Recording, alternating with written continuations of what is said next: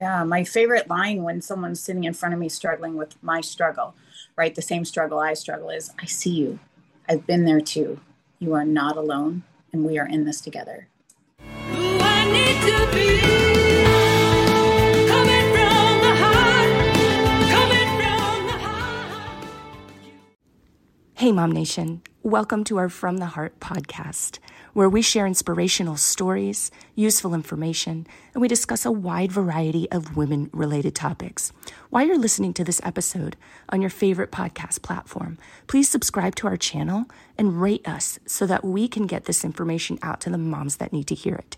If you'd like to join the conversation, we are at Mom Nation USA. That's our handle on YouTube, Instagram, and Facebook. We hope you enjoy the show. Hey, Mom Nation, we are back with another episode of From the Heart, where we share inspirational stories, useful information, and discuss a variety of women-related topics. Please give us a like and follow. We are at Mom Nation USA. That is our handle. And we are on YouTube. We are on Instagram and Facebook. So hop on over there, check out our past shows. If you are the type that really likes the audio, like maybe drive a lot or you're, working out and you like to listen to podcasts, we are also on all of your favorite podcast channels. Just do a quick search for Mom Nation Talk Radio, and you should be able to find us on your favorites like iTunes and Google Podcasts and Spotify. So check us out there. I would like to, without further ado, get into our topic for today that I'm really excited about. You guys know that here I just love to talk with women, especially members of Mom Nation that have dealt with some stuff in their life, guys, because I know that we're all dealing with it. And when we bring it to light, when we bring it to the surface, when we talk about what's gone on with us, either throughout our history or what's going on right now, then we are in a much better position to support each other as women. And that's really what it's all about. So again, without further ado, I would like to welcome a Mom Nation member, Kimberly DeMaria. Is that how we say your last name? Yes, DeMaria, correct. Awesome. Well, welcome, Kimberly. Really, really appreciate your time. Love that you're our guest today. Thank you. Thanks for having me. I'm really excited. I'm excited to be with you and share my story and just, be a woman today. Yeah, I know. That's what it's all about, right? We need to do more of that. I feel like we need to do more connecting, more sort of, not necessarily the word I was going to use was normalizing each other's traumas and experiences. And I don't know if that's really the best word, but helping each other feel like, hey, me too. Like, hey, you're not alone. Hey, I've gone through that, or my sister has, or my mom has, or, my best friend has. And I feel like, again, like I said at the beginning of the show, I feel like when we come together in honesty like that, then we are so much better positioned to support one another through life. I mean, we're all kind of dealing with it. Yeah, my favorite line when someone's sitting in front of me struggling with my struggle, right? The same struggle I struggle is I see you. I've been there too. You are not alone, and we are in this together. Yeah. So, it's so powerful. Well, and because we feel isolated, that trauma, drama, the shame of it all, and then we feel like, oh, we're the only one dealing with this one. You're not the only one. Right. Or what are they going to think? Or, all of those things all those tapes that we end up running in our head, right? That keep us from communicating like we should communicate. Yeah. It's the shackles of shame, right? That keeps us quiet, keeps us suffering. It sounds like you've had a lot of experience with that. Yeah, absolutely. Every day still. And when you release those shackles of shame and say, okay, this is me. This is the most authentic version of me. This is what I've been through. This is who I am. I'm not the person I am despite of it. I'm the person I am today because of it. Yeah. Yeah. And that's so important. I really feel like, so let's dive into it. Let's begin at the beginning, Kimberly. Where does your story start? I'm a nurse. I was an Army nurse. Met my ex-husband in the Army. Trained to save. So I started, as a healer, I believe, from day one. Like I was a CNA before I went into the Army, a certified nursing assistant. And then I went into the Army and got my nursing degree, and they trained me, and met my ex-husband. Was married for 20 years in Wow. just a epically unhappy marriage. Like I fell in love with his potential. And I know that sounds so noble, right? Like, oh my gosh, you fell in love with who, his potential. No, the potential I saw. And so, and maybe he never wanted to be that person that I saw him, envisioned him being. But I spent 20 years trying to make him it and never loving him for who he was. So I'm just owning what was mine in the relationship. But I was so unhappy. And here I am, fast forward 20 years, and I have three beautiful children. I have a roof over my head. I have two cars in the garage. I have a successful career. And I am so unhappy, and I don't know. I can't put my finger on why. And I feel like there is no way out of this. Like everyone will know that I'm unhappy. And I didn't want to fail. I didn't want everyone to see me fail. Right. Right. And some of the biggest decisions in my life, right? Marriage and everything else. I'm like, I don't understand why I can't get out of this. And so my ex-husband was a pretty heavy drinker, and I'll just leave it at that. And I just thought to myself, well, maybe I can connect with him if I start drinking with him. And, I found out very quickly that I was not a good drinker. I started drinking at the age of 40. And before that, glass of wine at Christmas time, if that. And when I started drinking, I discovered it was my solution to all my problems. I could check out. This helped me just escape my head, escape my life, escape life. And I very quickly developed a problem. And as a nurse, as a nurse, as an educated person, I can tell you, I didn't see it coming. I did not see the problem coming until it was a big problem. You don't see it. It's cunning, it's baffling, and it's powerful, this disease. Mm-hmm. And it comes for you. It does not care your race. It does not care your gender. It does not care your social status. It does not care. When it comes for you, it comes to rape your soul and take your life if you let it. It's so true. It's so true. And what you said back in the somewhat beginning of your story is, this is a way I could escape. And I feel like so many women can totally relate with that statement, because like being a mom, having a job, running a household, this is huge. Like the stuff that we have to do, I feel like it's probably never been easy throughout history, for our mothers before us. But I feel like we have so much pressure on us now as women that, yeah, there is no real release. There is no real escape. I mean, goodness, even at the gym, there's no real release or escape of being inside your head, of, being potentially judged. Gosh, judgment is just so tough on us, whether we're actually being judged or we think we are, right? Exactly. It's not what I think I am. It's not even what you think I am. It's what I think you think I am, and get lost in all that confusion. Like, I'm not even who I am. I'm not even who you think I am. I'm who I think you think I am. Holy cow. That's static environment ever. Yeah. Yeah. Because really it's just based on assumption. And then you're chasing something that isn't real. But I really want to highlight what you said, because again, I feel like so many of us can so relate with that, myself included. Hey, if I go out with some friends and I have a couple of beers, well, hey, cool. I wasn't thinking about work while I was doing that. I wasn't thinking about the responsibility I have at home. I wasn't thinking about the dishes that need to be done. And it was fun. But right. then that fun kind of turns dangerous. Exactly. And you don't see it coming. I did not wake up in the morning one day and say, oh, maybe I'll be an alcoholic. No one does. No one wakes up in the morning and says, I want to be an alcoholic addict. It's not a thing. No one says it. So no one makes that choice. It's a disease that comes for you. And I believe in my experience, and I've been a nurse for almost 30 years. So I know what it looks like when, someone shows up at the hospital and they are active in their disease and they're trying to get sober, or something happens and they're in delirium tremens, and we have them socially intubated in the ICU, and we're trying to get them sober. And I remember, seeing these people and seeing particular patients, and we would get them clean and get them through that detox part of this disease. And I would see him back in 2-3 months, and I'd be like, we got you through the hard part. What are you doing here? And what I didn't understand until it came for me is that it wasn't the hard part.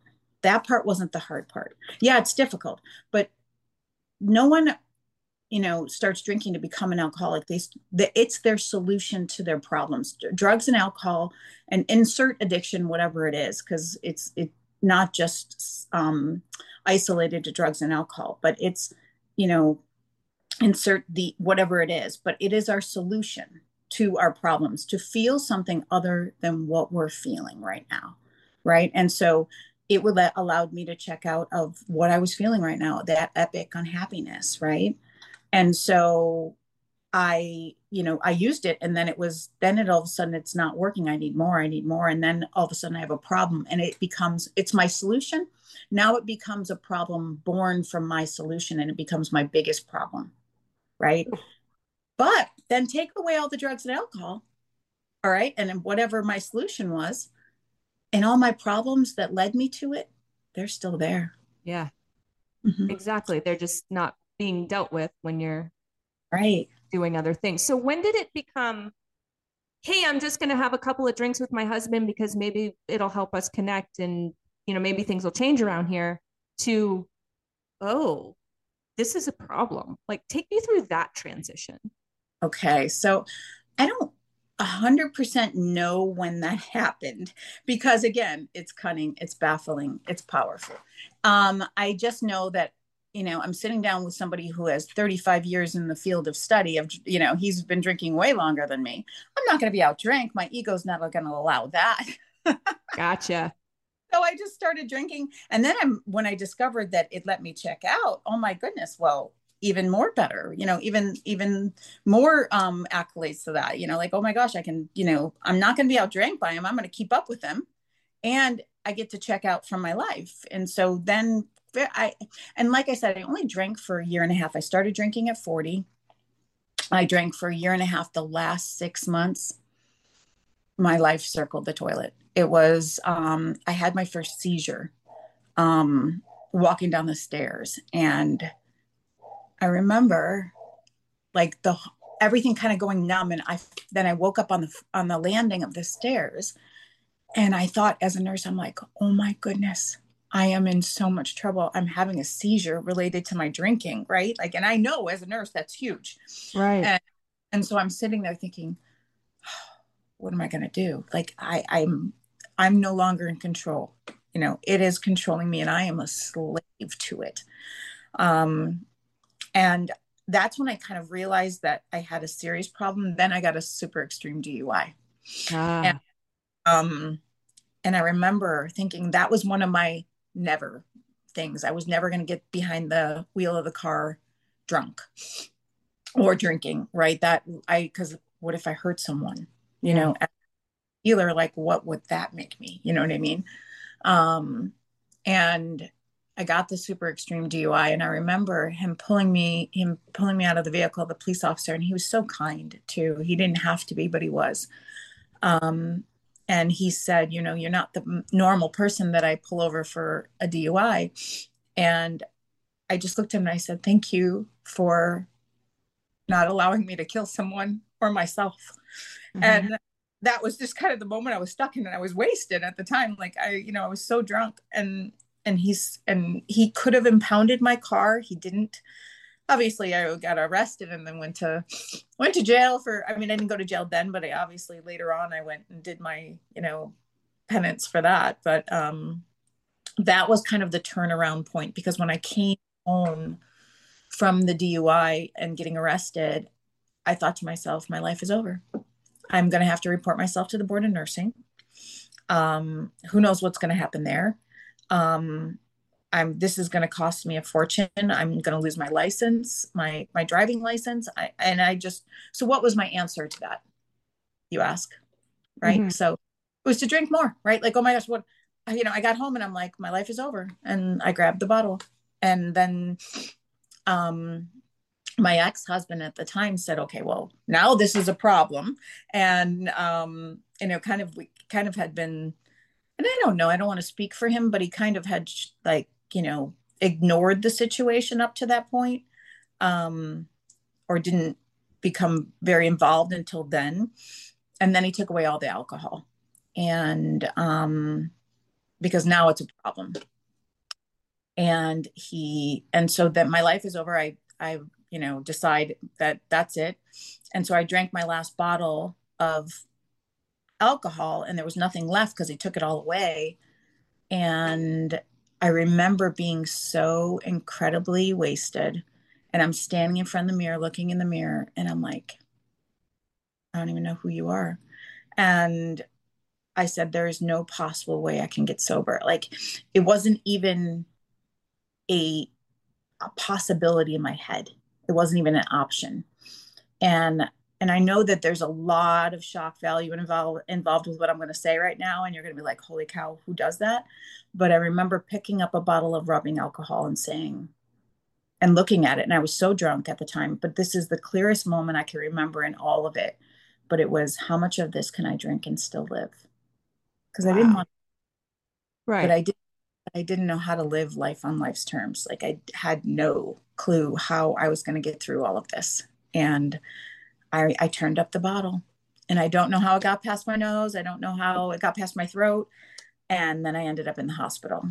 Wow. And Yeah. so you're still married at this time, Yeah. Still married. and you guys had kids. 3. So are the kids older or?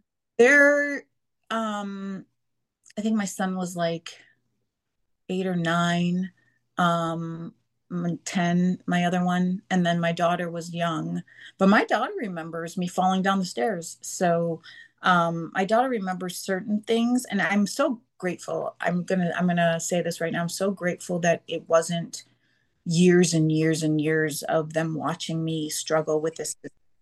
It was, a year and a half. And what I don't want to focus too much on the negative of it, because there's so much positive that came from this, for my children, for everyone involved, I think.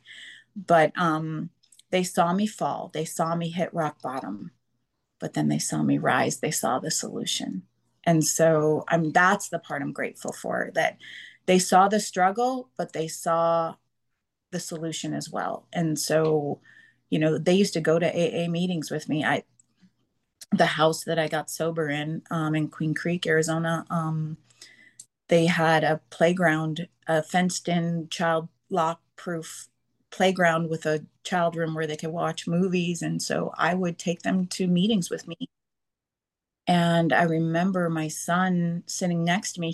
Sometimes he wouldn't go out and play. Sometimes he would come in and sit next to me and listen to the stories and listen to the experience, strength, and hope that they share in those meetings.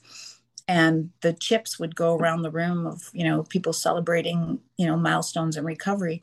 And my son would take the chips and he would pray. And that was because he knew praying for. He was praying for a sober mom or a sober dad or whatever. He knew what that prayer was about.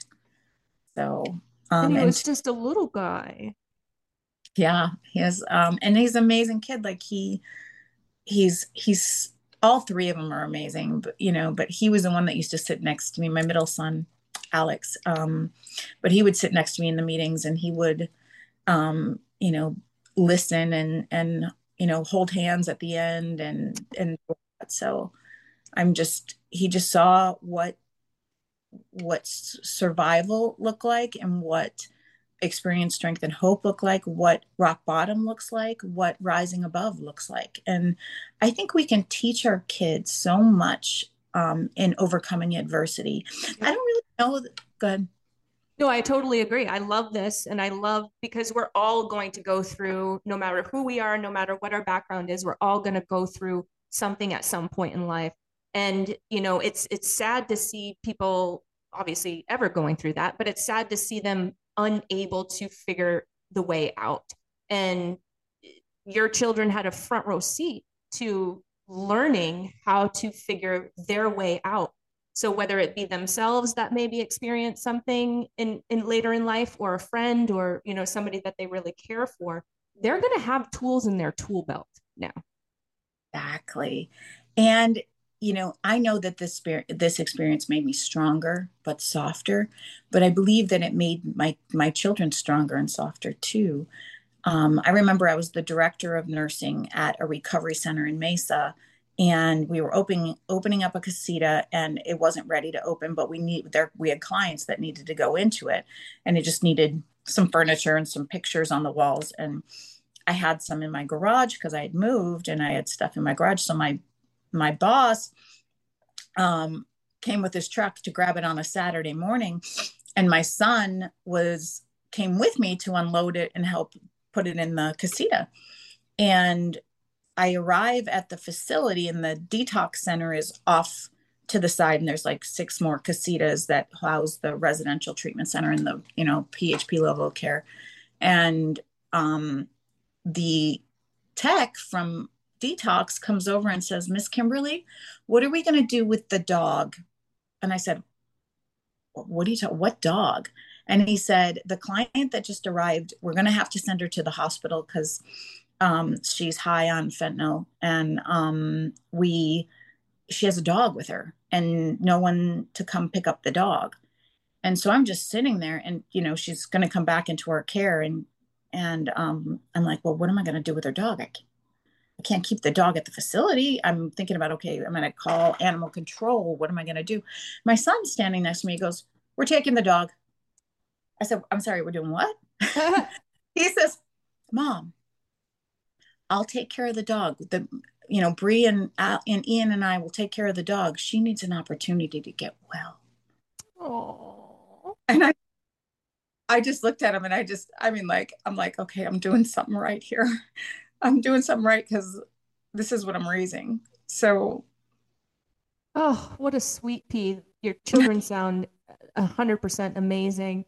And you look so proud, and from a mama's heart, like I can so relate with that. So kudos to you, Mom, for doing such an amazing job. yeah, Um, we took so that dog, care of that dog, and they gave the dog a bath, and we until she was ready to discharge. And it actually was an awesome situation because there were times she wanted to leave because it was hard, and getting sober is hard work. And it's facing all your demons, and she wanted to leave, but I had her dog at home with me. Like, I would bring the dog to visit with her, but it was at home at my house, and she didn't want to leave without her dog. And I said, "I'm not jogging, I'm not bringing the dog back to the facility so you can leave him. You can leave, and tomorrow when I come back in, I'll bring the dog." So it kept her from leaving a bunch of times, and she completed treatment. So it was nice. yeah, that seemed to have worked out perfectly for everybody involved, honestly. Yeah. So take me from, I left you back at the bottle of rubbing alcohol. So that was like a real low moment. You ended up in the hospital. What happened after that? What got you to Queen Creek, to the house, to be able to even begin the journey of sobriety? And then what did that look like? Wow. I was in the hospital, and I'm detoxing off of all of it. When I go in, they start an IV in my arm right here. I'll show you. See the scar? Wow. Holy Um, smokes. they started an IV, and it got infected, and I went completely septic. I had a fever of 103.5. They couldn't get the infection under control. They called it an infectious disease specialist. And so it went from, a couple days in the hospital to almost 2.5 weeks, almost 3 weeks in the hospital, 2 surgeries. And my arm blew up. I almost died. I almost lost my arm. They couldn't finally got the infection under control. And then my fever broke, and I went back to surgery again.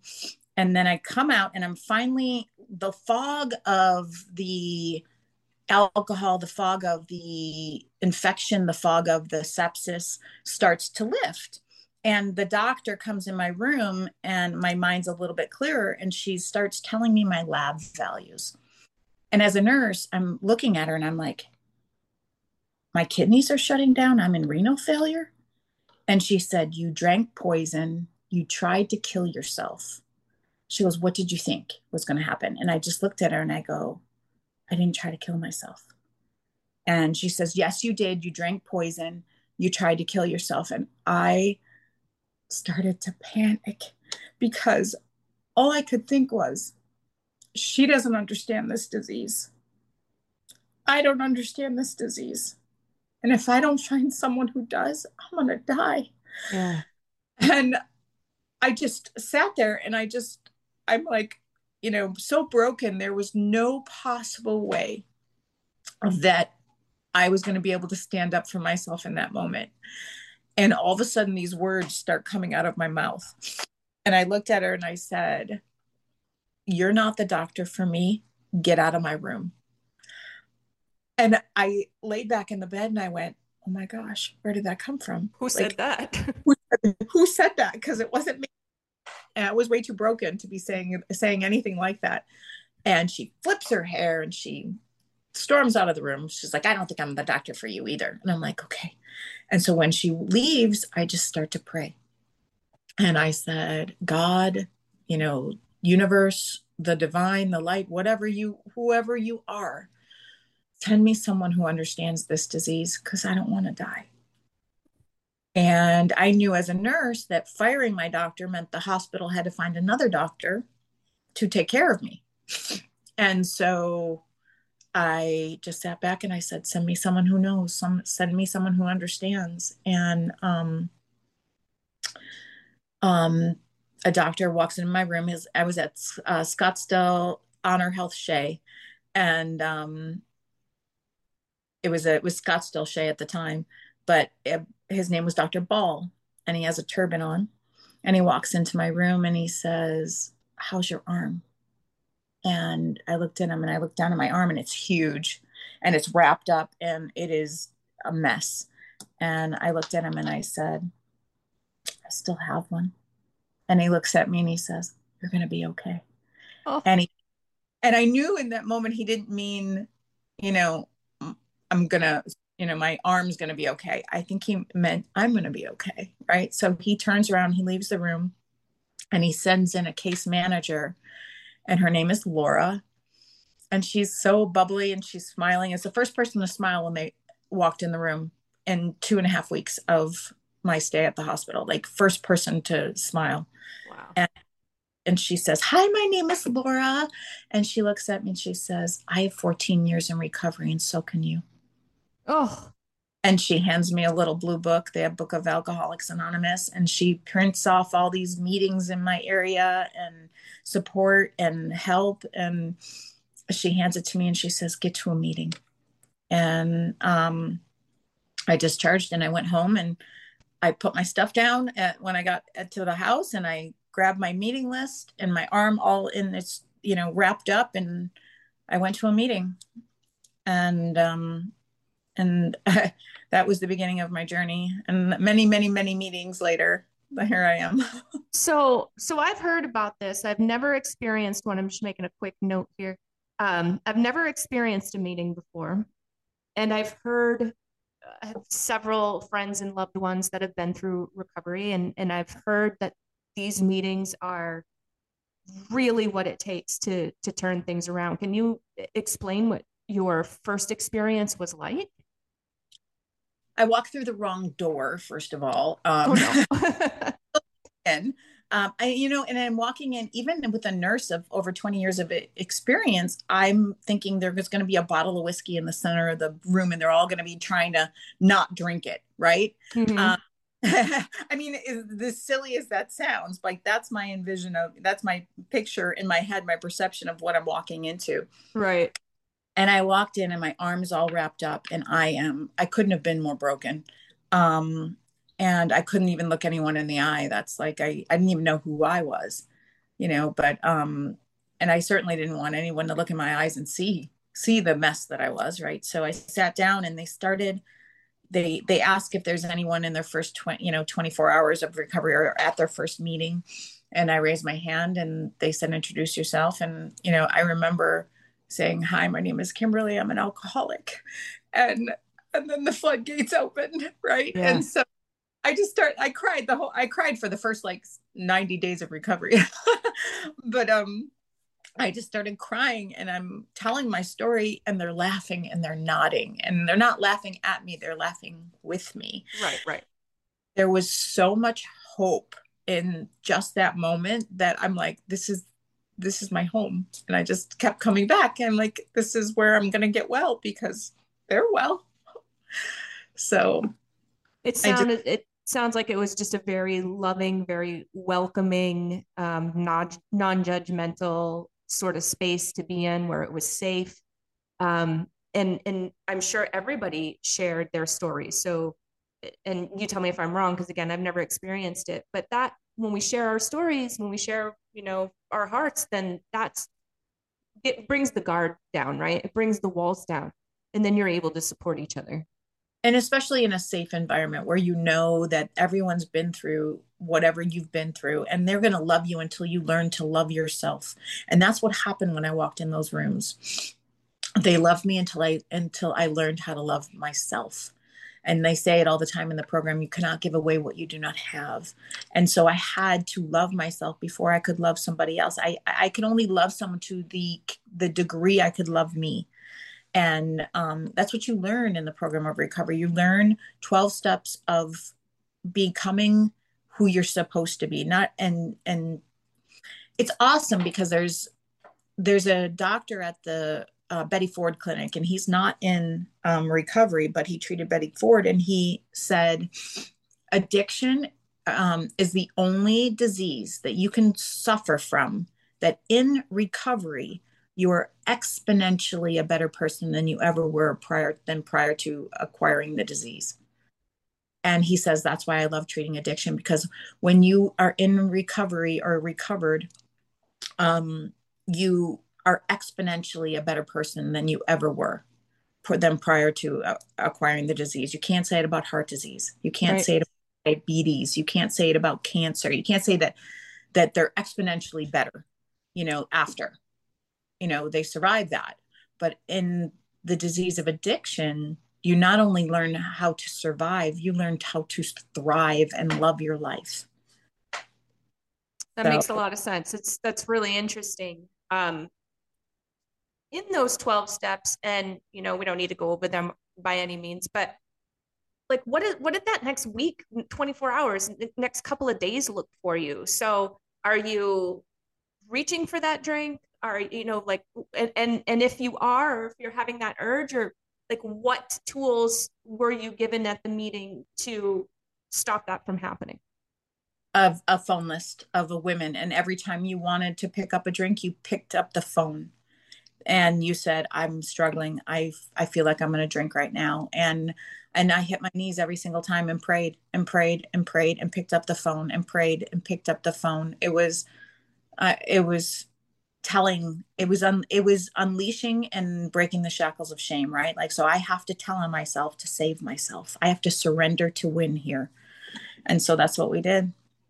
And you never touched another one again? Or did you have a relapse moment? I did have a relapse moment about 30 days, almost 30 days in. Wow. And I had a meeting and, I wish I had known about recovery centers like the one I work at, Soul Surgery in Scottsdale, which is not affiliated with my company, but an amazing outfit for recovery. But they have a detox center and the RTC PHP. But I didn't really know about those places when I was getting well. I only knew about the AA rooms. But I wish I had been in a more controlled environment like that in my first 30 days of recovery, because I think I wouldn't have relapsed. I honestly believe I wouldn't have. But I had a meeting where a lot of things that my character defects were shown to me in a way that was I felt very embarrassed by, because I was called out in the meeting basically. And it was very uncomfortable. And I went home and I thought, I'm okay. I don't need any more meetings. Like, it was a meeting I needed a meeting for. I Yeah. needed another to recover from that meeting. And I didn't pick up the phone. I went home and I picked up the bottle and I drank. And that whole entire weekend became another disastrous show of what alcoholism does. And so I had to walk back through the rooms on that Monday and take a new chip, a new 24-hour chip, and start over. And it was great. I needed it because sometimes those stumble moments are, the moments of realization that you need in your life to say, okay, you can't do this alone, and you have a lot of work to do, and that's okay. Hmm. So during this time and before the hospitalization and everything, you shared a bit about what the kids went through when they saw you rise from the ashes, which is so admirable and such a proud mama moment. But what did the kids go through before that? um a not present mom, right? So, I there were moments that well, all I could do was escape from, the life, right? So I remember, let me share a story with you. So I remember I came home from work, I'd pick the kids up from school or whatever, and I'd come home from work and I bought 2 bottles of wine, and they were in the car, and I was trying to get the kids out. They're asking what's for dinner, what's this, what's that, and all I could think about, because I'm a slave to this disease, right, is I can't wait to get this bottle of wine open and have a drink. And I'm trying to shoo my son into the house, and I drop one of the bottles and it breaks and smashes all over the garage. And I got so angry, and I remember him looking at me like, oh my gosh, and there's those moments that you just wish you could take back. I'm yelling at him because look what you made me do. You know what I mean? And I'm like, who are you? Yeah. And I'm thinking to myself, that's my drink. You made me drop my drink, and I don't know. It was a series of events like that where, can I have this? And if it required any work and I was drinking, or if I was laying down in bed, passed out, I was, yeah, absolutely. Just making these and just not being present and not being, the mom that I needed to be. And again, that's why I'm just so grateful it wasn't years and years of this, because they were fending for themselves, because I couldn't take care of myself, far less take care of them. Mm-hmm. Mm-hmm. And And I'm grateful that in your situation that things recovered more quickly for you, as we know in other situations where they never recover. Like these babies grow up like that, and it's, oh God, it hurts my heart to think about it. And on on in both ways, like for the babies and then for the parent themselves that's going through what they're going through. They're hurting too, and they have their obstacles and their struggles and things to deal with too. yeah, Yeah, and yeah. yourself, okay, what um what did my children lose in that moment? Or, and the flip side of that is, what did they gain too? I mean, like, even though it was horrible and that no child should have to endure that, um, they have an opportunity to, you know, come out better too. Like, okay, they witnessed the struggle, they know what it looks like. They had to fend for themselves. Should they have had to? No. Did they gain strength and wisdom through it? Gosh, I hope so. And I see those, because we repeat what we do not repair, right? Yeah. And I will see the clients that come through the recovery center who are repeating the mistakes of their mother and their grandmother, or their father, or their grandfather, or whatever. This, because that's what they know, That's what right? they know. Exactly. And you know then they become addicts or alcoholics or whatever, numbing those situations of, what the victim mode of it all. Okay, well, there's a big difference between fault and responsibility. Yeah, it wasn't their fault that their mom or dad or whoever didn't show up like they were supposed to, right? But if you're waiting for them to fix it, you're in victim mode. And it's got to be your responsibility as, and when you grow up into adulthood, and obviously not as a child, but when you enter adulthood and you're like, okay, this is the the cards I was dealt as a child. Now, was it my fault? No. Whose responsibility is it to fix? Guess what? Mine. Yep. My heart, my happiness, my my life, my emotional well-being, my responsibility, not anybody else's. If I give it away, I take away my power to fix it. If I say, 100%. yeah, if I say it's your fault, it's your responsibility to fix, I am in victim mode and I am in suffering. And I am in suffering until that person decides that they're going to fix my situation. It's not coming. No one's coming. No one's coming to rescue you from your life. You have to do it. 100%. I love that so much. I talk a lot about my past and past traumas and things that I went through with my parents and, caregivers and all of that.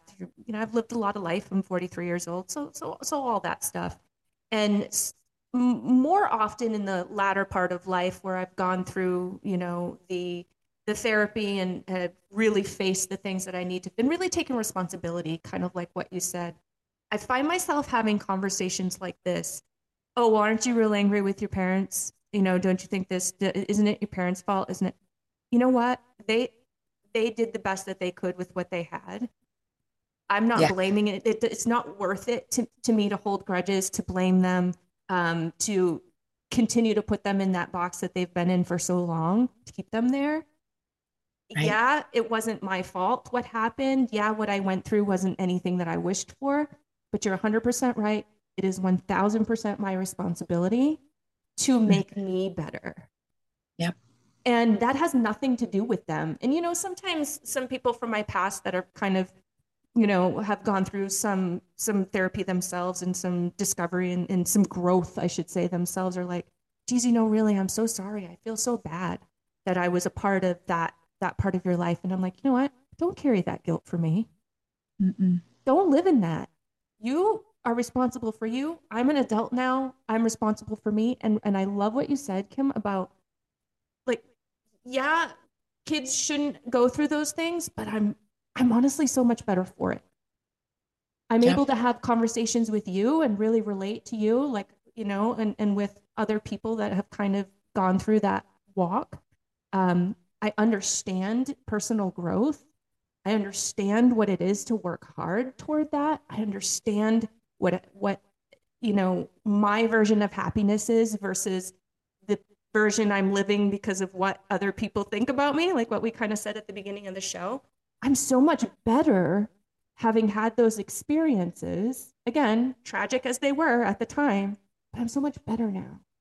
Exactly. And to be able to say, I see you, I've been there too, you are not alone, we are in this together, is like, okay, I get to take a my story and share it with you, so it becomes a chapter in your survival guide, right? Mhm. Because what I experienced, I'm now going to share to you how I rose, how I overcame it, how I used it as, you know, I mean, the difference between a garden and a graveyard, right? Is the only difference between a garden and a graveyard is what we plant in the ground or what we put in the ground. Are we Right. burying, are we burying dead bodies? Are we planting seeds? Am I plucking this from my life and this situation? Am I planting it in fertile ground and watering it properly so it would grow and bear fruit for others? Or am I letting weeds take over? You know what I mean? Or am I burying bodies? So that the only difference between a garden and a graveyard is what you put in the ground. And do you tend to your garden? The grass is not greener on the other side. The grass is greener where you water it. Water your grass. Mm-hmm. Mm-hmm. 100%. I could not agree more with that. Tell me a little bit about Soul Recovery. So Soul Recovery is my company, where I the goal is not to get clean and sober. The goal is to love yourself and your life enough that you don't need to get high or to get drunk. And so my company is Sober Life Coaching. interventions, sober companionship. So if you are, say, you're sober and you're newly sober and you're trying to live life on life's terms and you get invited to a wedding Mm, and, shoot. and you're like, oh my goodness, what am I going to do? This is where I go and party and have a good time. Well, and, so I'm going to either advise you on it or I'm going to be your guest at the wedding as a sober companion. And I'm going to make sure you get out safely and that, that you're not there alone. Because that's hard, right? Like you're maybe you can avoid the bar. Maybe you can just not go there. Okay. Yeah. Okay. But you're going to sit down and at some point in time, there's going to be a full champagne flute for the toast at some point in time in front of you. Or the wait staff is going to come by and is going to ask you if you need a refill of this, that, and the other thing. That's going to be hard for somebody who is, especially in the very beginning. Exactly. How do we avoid those things that, gosh, this is actually so upsetting. So to me, because I've been seeing more and more push, and maybe it's just because I'm getting older and I'm being more observant, but I'm seeing more and more push of drinking, liquor for this, liquor for that, party here, party there. Like there's just this society drinks. Well, and kudos or bravo to people who can drink in moderation. And I don't know what that looks like. I'm not that person. And I'm not here to judge you for it either. If you enjoy a glass of wine or if you enjoy a margarita, and you can control it, my hat's off to you. I'm not that person. And, and I've realized that I understand that today, and that's okay. But the push, I think there was a time I went through a very angry stage of the people who are pushing this alcohol and making it sound glamorous and making it sound, like it's awesome. And because I see firsthand what happens, if it comes to rape your soul, right? Or if it comes and you don't see it coming, or if it's your solution. And so, but, I overcame that and just kind of,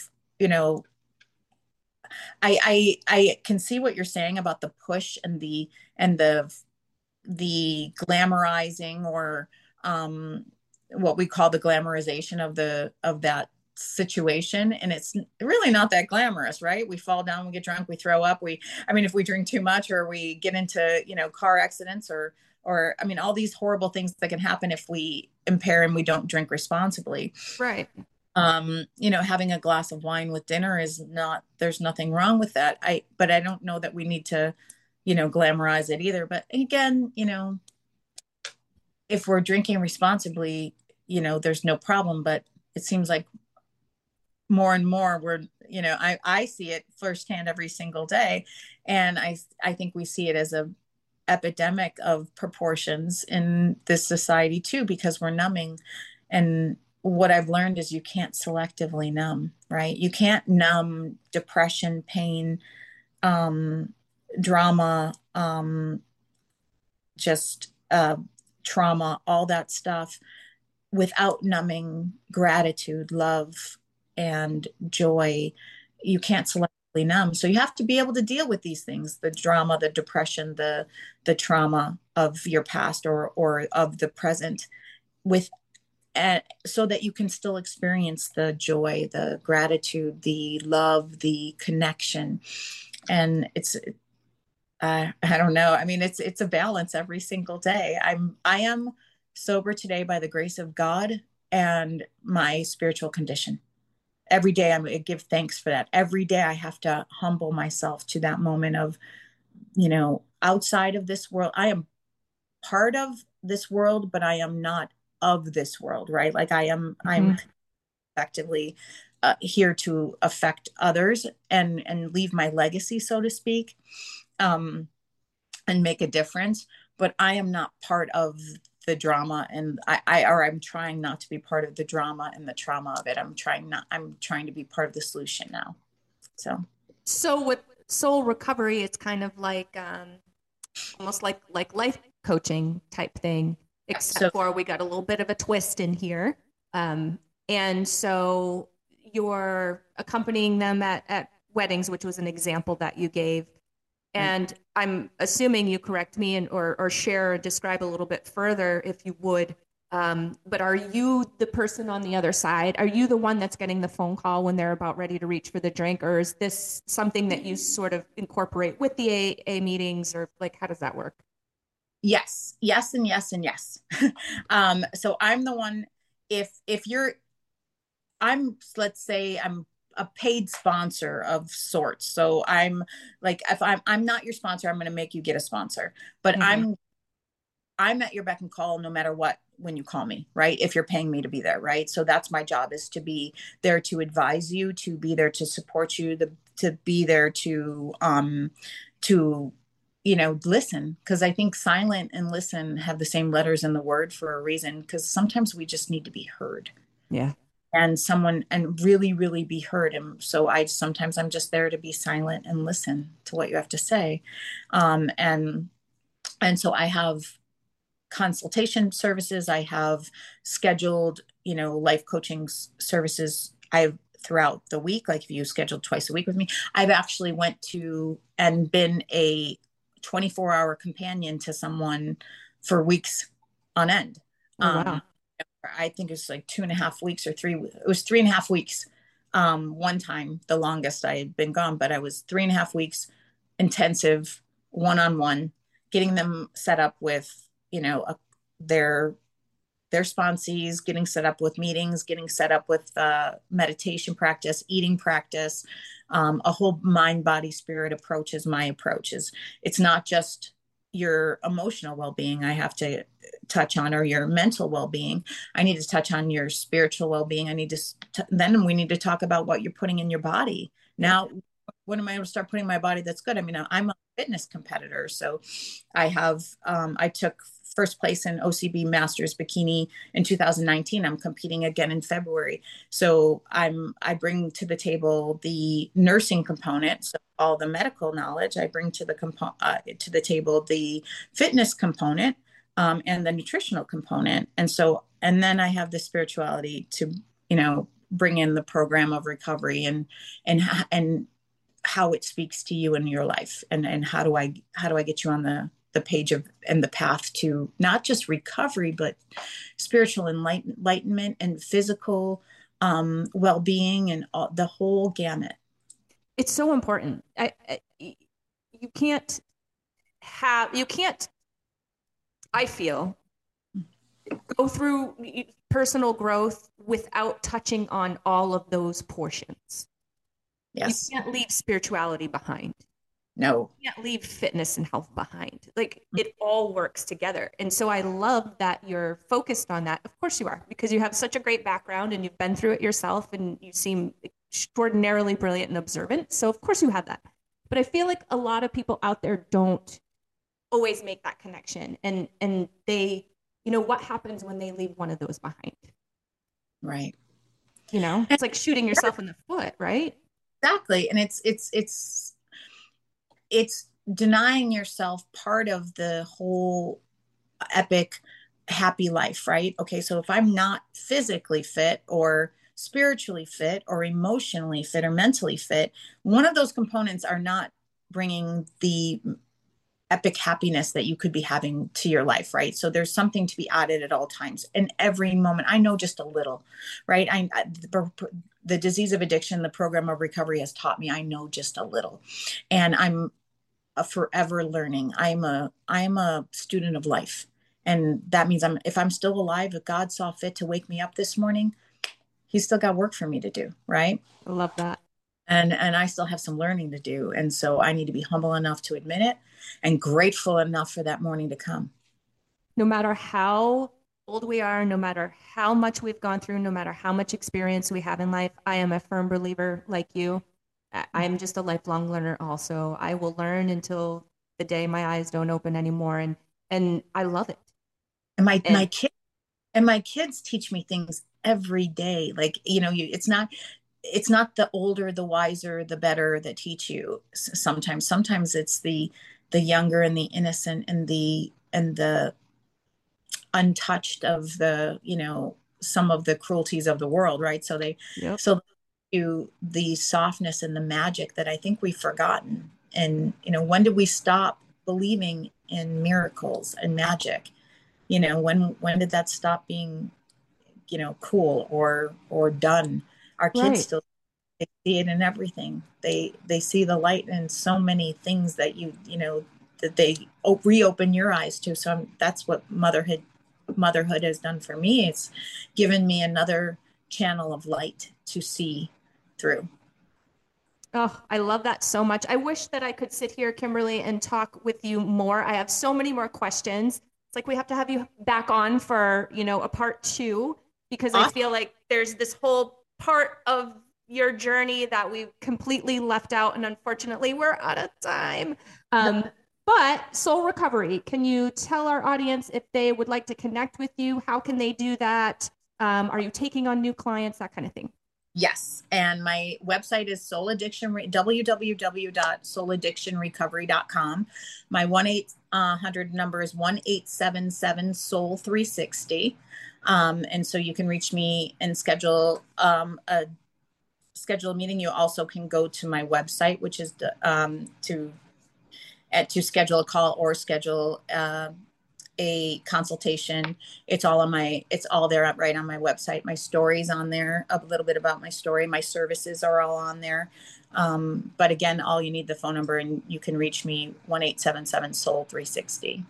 Awesome. And I will put that in our show notes so that it's really easy for people to find and they can connect with you. You are a light. I mean, so many times in the conversation, I love the way your brain works and how you go for the positive and how you go through for the value in the conversation, for the value in the situation, for the value in the experience versus, I mean, I think you even said it. You even said, we're not going to the negative here. We're not going to talk negative. Something like that you had said earlier in the show. And I just love how your brain works like that. I feel like a lot of times, based upon maybe how we were raised or society or school or whatever it is that molds us, oftentimes our knee-jerk reaction is to go to the negative of the situation, is to go to the sadness, is to go to the anger. And it's such a game changer when you can instead train yourself, if you have to, if you're not already like that, train yourself to go to that positive. What is the value in the situation? What was learned? What did my kids learn? What did I learn? How are we all better because of this? And Right. I just think that that's phenomenal. Yeah. And it's not about skipping it because you have to feel it to heal it. Right. It's about saying, okay, what about this is growth? And what do I need to shed for the past of the past is history. Right. Mm-hmm. So I can't do that. So what about this can I take forward? And you're absolutely correct. I can't focus on the negative. I do have to feel it to heal it. Right. Like I do actually know and experience and deal with it. But going forward, there's no sense in revisiting it. Totally agree. Well, I love this conversation so much. Thank you again for spending a little bit of time with me today. I think that it's such a powerful message. And I know just because I communicate a lot with our audience and, all of our mamas in Mom Nation, probably not all of them because that's a lot, but many of them. And a lot of us are going through exactly what you did or some very, very similar thing. They're going through a struggle that's very, very similar, whether it be alcohol or whether it be something else. Like you had mentioned, an addiction is an addiction. It doesn't necessarily matter what the addiction is. What matters is what it's masking. And so I think that this is a huge message. Thank you again for everything that you do, the light that you bring to the world. I'm so, so grateful that you're here with us, that things went well for you, and that you got through especially the health part of it, and you were able to recover fully. So thank you again. Thank you for having me. This was a pleasure. Thank you so much. Oh, you're so welcome. And if you out there are interested in being a guest on the show, please follow us at Mom Nation USA. That's our handle. We are on Facebook, YouTube, and Instagram. Just send us a quick message. Let us know why you'd like to be a guest. And while you're at it, please subscribe, download, and rate these episodes, I guess you'd call them, on your favorite podcast platform so that we can organically reach more of the mamas that need to hear our message. Thank you again, Kimberly, and we'll see you all again soon. Woo, Mom Nation. Bye. Bye.